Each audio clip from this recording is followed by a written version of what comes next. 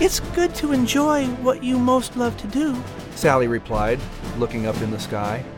She was dressed in a beautiful green satin gown, with her hair pinned up and dressed with fresh flowers. What do you most love to do, Sally? Patrick asked her, catching her off guard. This, she immediately thought. Suddenly, she turned at hearing the barks of a puppy. Oh no, Nelson! Welcome to the Epic Order of the Seven, the podcast, with your hosts, Max, Liz, and Nigel. This podcast is produced by Playful World Ministries, a department of ACT International. All of the Epic Order of the Seven characters and adventures were created by and written by Jenny L. Cody.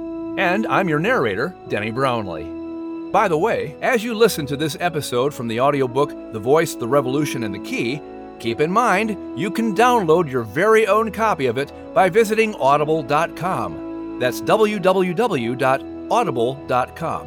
And you'll find the entire collection of Jenny L. Cody's Epic Order of the Seven books by going to her website, epicorderafthe7.com. On today's episode, we'll bring you Chapter 26 from The Voice, the Revolution, and the Key, entitled Puppy Love.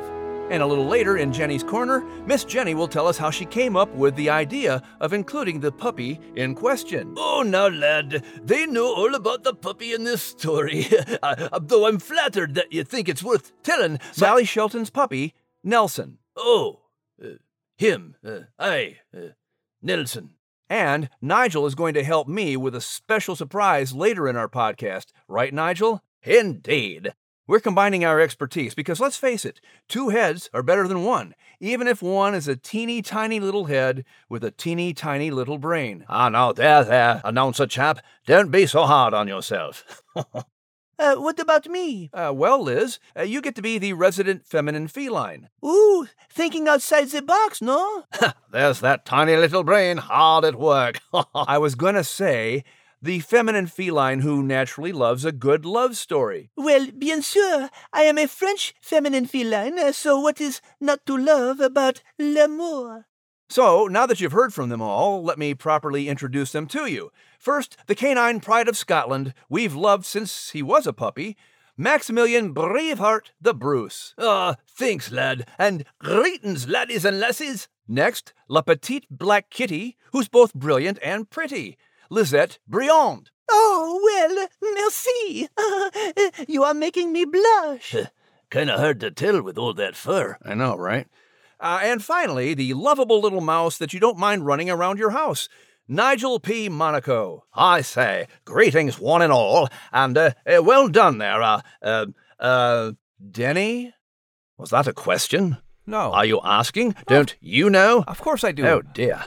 I see I'm going to have my work cut out for me in pulling off this big surprise. Oui, je comprends. I'm just not sure how much he comprehends. Perhaps I can help? Aye, lad, I can pitch in too then. No, Max and Liz, I shan't be needing your help. Oh, you don't need our help. But you need announcer, lads? It's not like that. Oh, well, perhaps we are too smart for this, Max.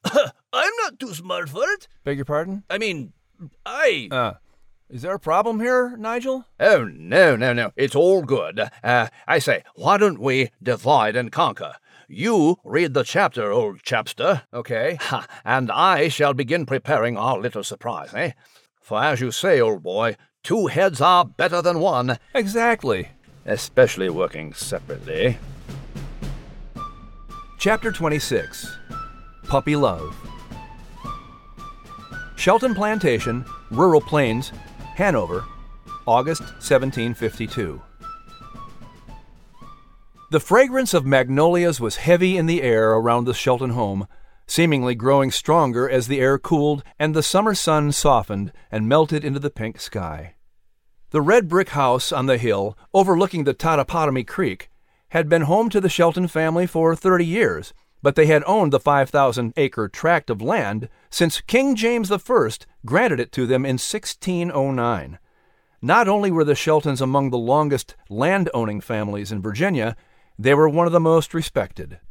Laughter and music wafted through the air along with the scent of magnolias as everyone enjoyed the simple delights of sumptuous food, punch, and country dancing. Patrick stood at the top of the brick steps playing his fiddle and stomping his foot as couples danced a reel on the front lawn. Never had the Sheltons enjoyed such lively entertainment at one of their barbecues. After nearly an hour, Mr. John Shelton walked up the steps and exclaimed, "Aren't we glad to have Pat back in Hanover?" The guests applauded and cheered the fine young man who had grown up in their midst. "Thank you, Pat, for coming to play for us tonight. Welcome back." "Thank you, sir, for your kind hospitality," Patrick replied, taking a bow. "Please go enjoy yourself," Mr. Shelton said kindly. He leaned in and whispered, "They're serving the pie and ice cream now." "Thank you, Mr. Shelton. Right away, sir," Patrick said, making his way down the steps. People greeted him and thanked him for his lively playing and asked about how his family was doing over in Mount Brilliant. He soon put his fiddle back into the case and headed to the dessert table. Sally stood there holding a huge piece of warm apple pie topped with vanilla ice cream. "I think someone has earned this." "I'll fiddle for pie any day of the week," Patrick assured her, eagerly taking the plate. "Thank you, Sally." "We can sit over here," Sally said with a smile, leading him to a table with chairs over by a crepe myrtle tree. Candles were lit as dusk set in, and the stars were starting to faintly appear in the sky. "You're right. You do play the fiddle better than the flute, if I must say." Patrick nodded, unable to respond with a full mouth. "It's my favorite," he mumbled. "It's good to enjoy what you most love to do," Sally replied, looking up in the sky. She was dressed in a beautiful green satin gown, with her hair pinned up and dressed with fresh flowers. "What do you most love to do, Sally?" Patrick asked her, catching her off guard. "This," she immediately thought. Suddenly she turned at hearing the barks of a puppy. "Oh, no, Nelson!" Sally quickly got up and ran to the little puppy frolicking in the grass, chasing a squirrel up a tree. The puppy jumped around excitedly, barking at the squirrel. The dog was solid black from his neck down along his back to the white tip of his wagging tail, which looked like the end of a pendulum rapidly swinging out of control. He had a perfectly straight white neckline, almost resembling a bald eagle wearing a black set of puppy ears and eye mask. His nose, chest, and forelegs were white, and he stretched up the tree trunk, yipping at his desired conquest. Patrick set down his plate and joined Sally under the tree with Nelson. He squatted down to pet the puppy, who lavished him with kisses before turning his attention back to the squirrel. "What a cute dog, Sally." "Isn't he? I found him wandering near the creek. I don't know where he came from, so I brought him home," Sally recounted. "I named him Nelson." Patrick smiled at Nelson and immediately loved his feisty spirit. He looked up the tree at the squirrel, who puffed up his cheeks, shaking his tail erratically and chattering in alarm at the pursuing hound puppy. "You want that squirrel, Nelson?" He reached down and lifted the puppy in the air, causing the squirrel to scamper up the tree. Sally clapped her hands and laughed. "It looks as if you two make a perfect pair." "Mother wrote me that Max disappeared soon after I left Mount Brilliant. I thought he'd be happier staying there. I don't know what happened to him," Patrick said, nuzzling the playful puppy who licked his face happily. "I've been sad about that. I miss him." Nelson playfully nibbled Patrick's fingers. "I'm sorry, Pat. I know how special Max was to you," Sally said, putting her hand on his shoulder. "He was your dog all through childhood. I know he was about your best friend. What about Liz? I know she was special to you, too." Patrick swallowed his emotion. "Liz also disappeared. I try not to think about losing her, too. But I know that pets don't live forever. That's part of life. The price we pay for loving pets or people is the pain we feel when we lose them." Nelson lunged for his neck with fresh kisses. Patrick smiled and threw his head back, laughing. Sally watched Patrick and Nelson, smiling at the pair of fast friends. "I wasn't expecting this," she thought. "Patrick is in love. Puppy love." November 1752. Nelson needed a home and was more than happy to be Max's stand-in for this season in Patrick's life, Clary explained to Liz and Nigel. Well, he has certainly played the role of Cupid well, Nigel chuckled. Patrick and Sally appear to be quite the happy couple, struck by his arrows of love. They are very young, but they have known each other since childhood.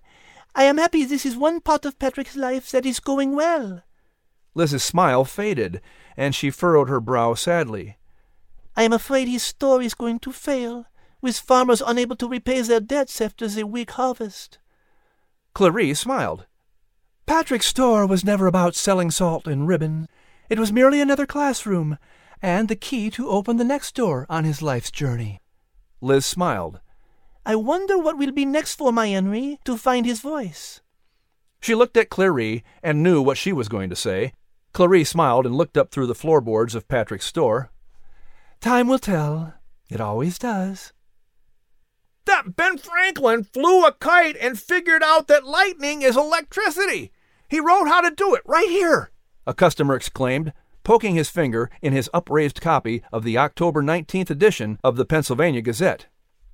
As frequent mention is made in the newspapers from Europe of the success of the Philadelphia experiment for drawing the electric fire from clouds by means of pointed rods of iron erected on high buildings, etc., it may be agreeable to the curious to be informed that the same experiment has succeeded in Philadelphia, though made in a different and more easy manner, which anyone may try, as follows. Patrick held up the newly arrived 1753 Poor Richard's Almanac, and he put his experiment to good use. How to secure houses, etc., from lightning. It has pleased God in his goodness to mankind at length to discover to them the means of securing their habitations and other buildings from mischief by thunder and lightning. After a lively discussion about Ben Franklin's exciting new discovery, Patrick smiled as he spotted one of Franklin's witty quotations printed in the Poor Richard's Almanac. A pair of good ears will drain dry an 100 tongues. He read down to another quotation and raised his eyebrows at another good testing quotation. He looked around the store and summed up his audience, predicting who would react exactly as he anticipated. Gentlemen, what do you think about this? The good will of the governed will be starved, if not fed by the good deeds of the governors. December 1752. Patrick picked the horsehair off his black coat and knee breeches and straightened his tricorn hat. He took a deep breath and exhaled, then made his way up the path to the front door of Rural Plains. He could hear the music and laughter inside the house that beckoned him with its cheery Yuletide warmth. Fresh wreaths of holly and ivy adorned each window, hung by the red ribbon bought at his store. White candles, also from his store, lit up each window. And on the front door hung a magnificent pine wreath adorned with sticks of cinnamon, dried oranges, and sprigs of red berries. In his hand he carried a gift for Sally. He fervently hoped she would like it. Mr. Shelton heartily greeted Patrick, and the family and friends gathered in their home echoed his Christmas greetings to the young man who had been calling frequently on John Shelton's daughter. Sally smiled and greeted Patrick as they melted into the gaiety of the Christmas celebration.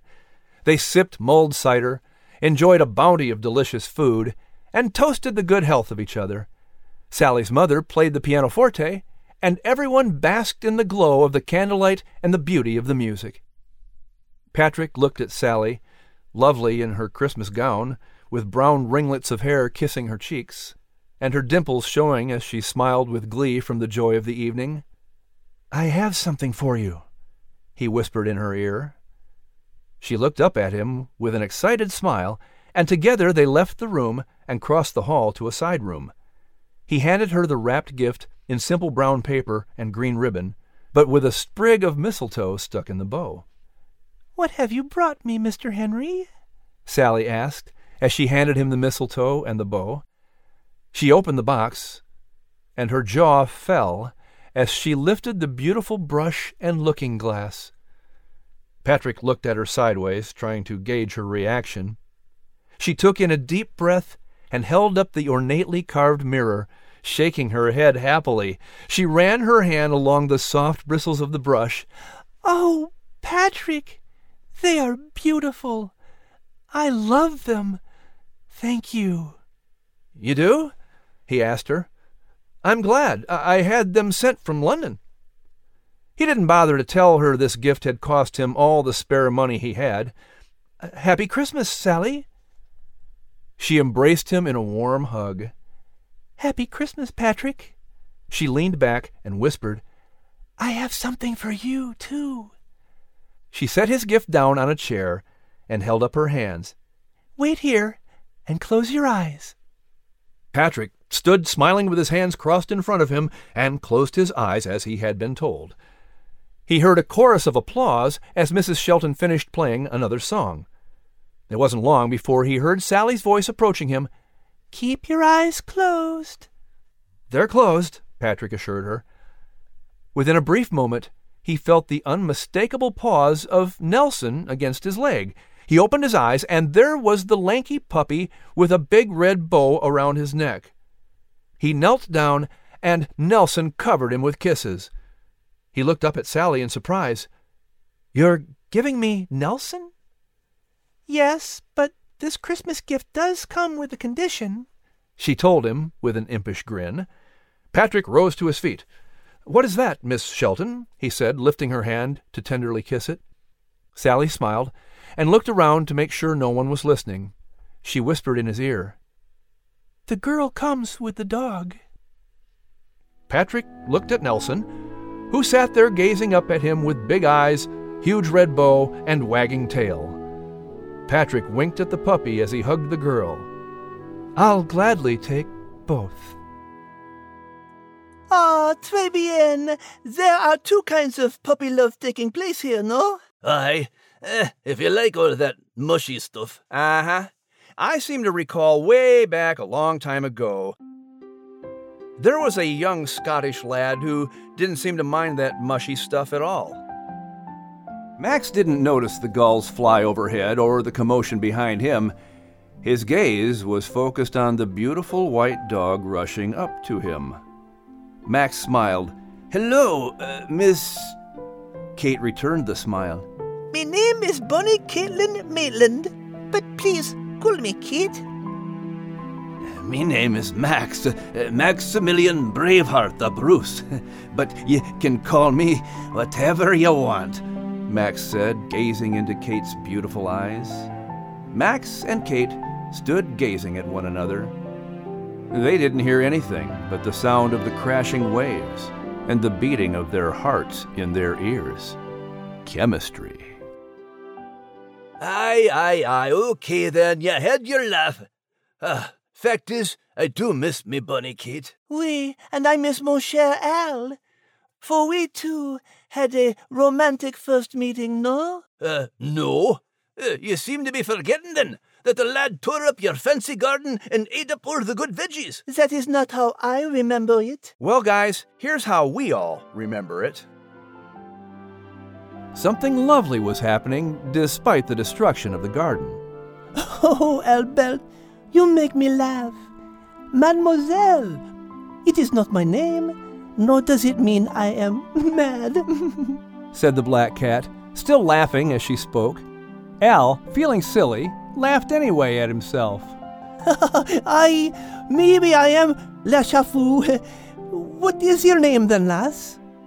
I am Lisette Briand, but you may call me Lise, replied the black cat, with a smile. Oh, Albert, ye make me laugh. Tee-hee, tee-hee. That is enough, okay? I still miss my noble warrior. I'm sure you do, Liz. But today we're going to find out a little bit about the puppy that's behind today's Puppy Love episode by taking a quick trip over to Jenny's Corner. Miss Jenny, we have a question for you. Oh, good. What can I help you with? Well, today it seems that we saw Mon Henry fall in love twice, with Miss Sally and with Nelson the doggy. Hi, and both were puppy love. Ah, puppy love. Have you ever been in puppy love?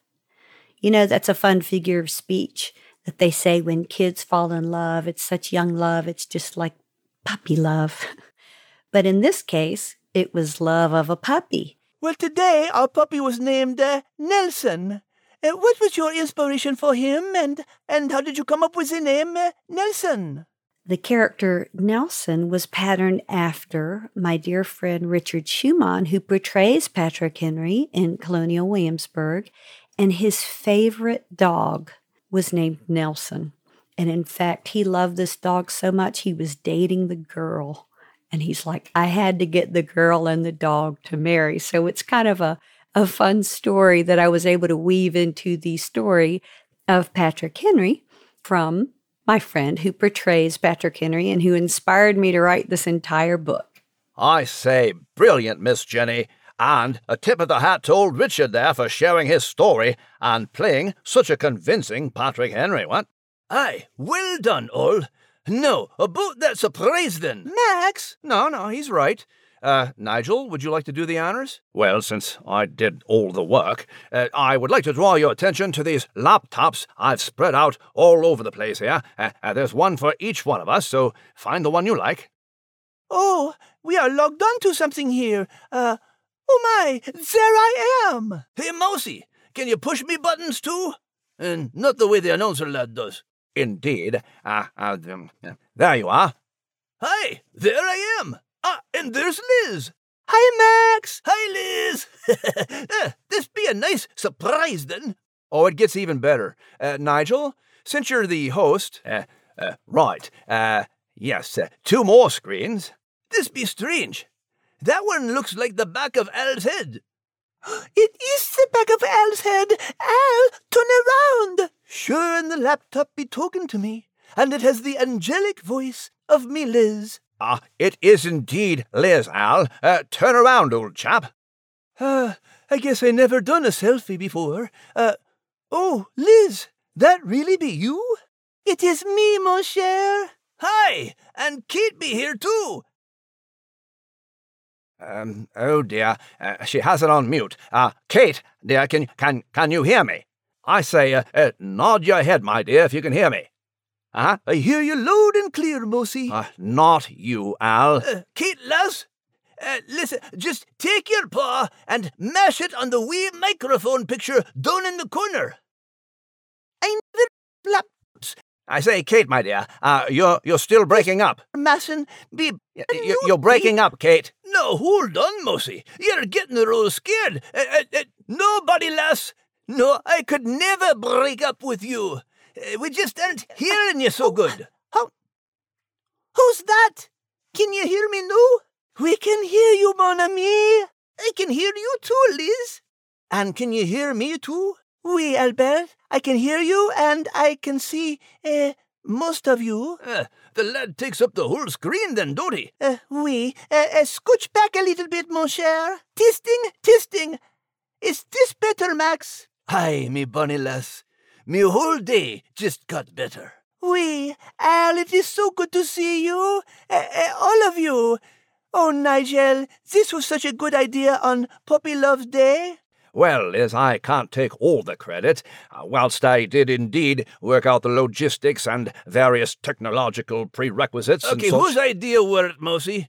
Not announcer, lad. Oh, heavens, no. But allow me to log on the genius behind this call. I say, are you there? I'm here, Nigel. Hi, everyone. I'm Sandy. And I'm Fluffy, but I go by Al. Liz, who's Sandy? She is a Madame Announcer.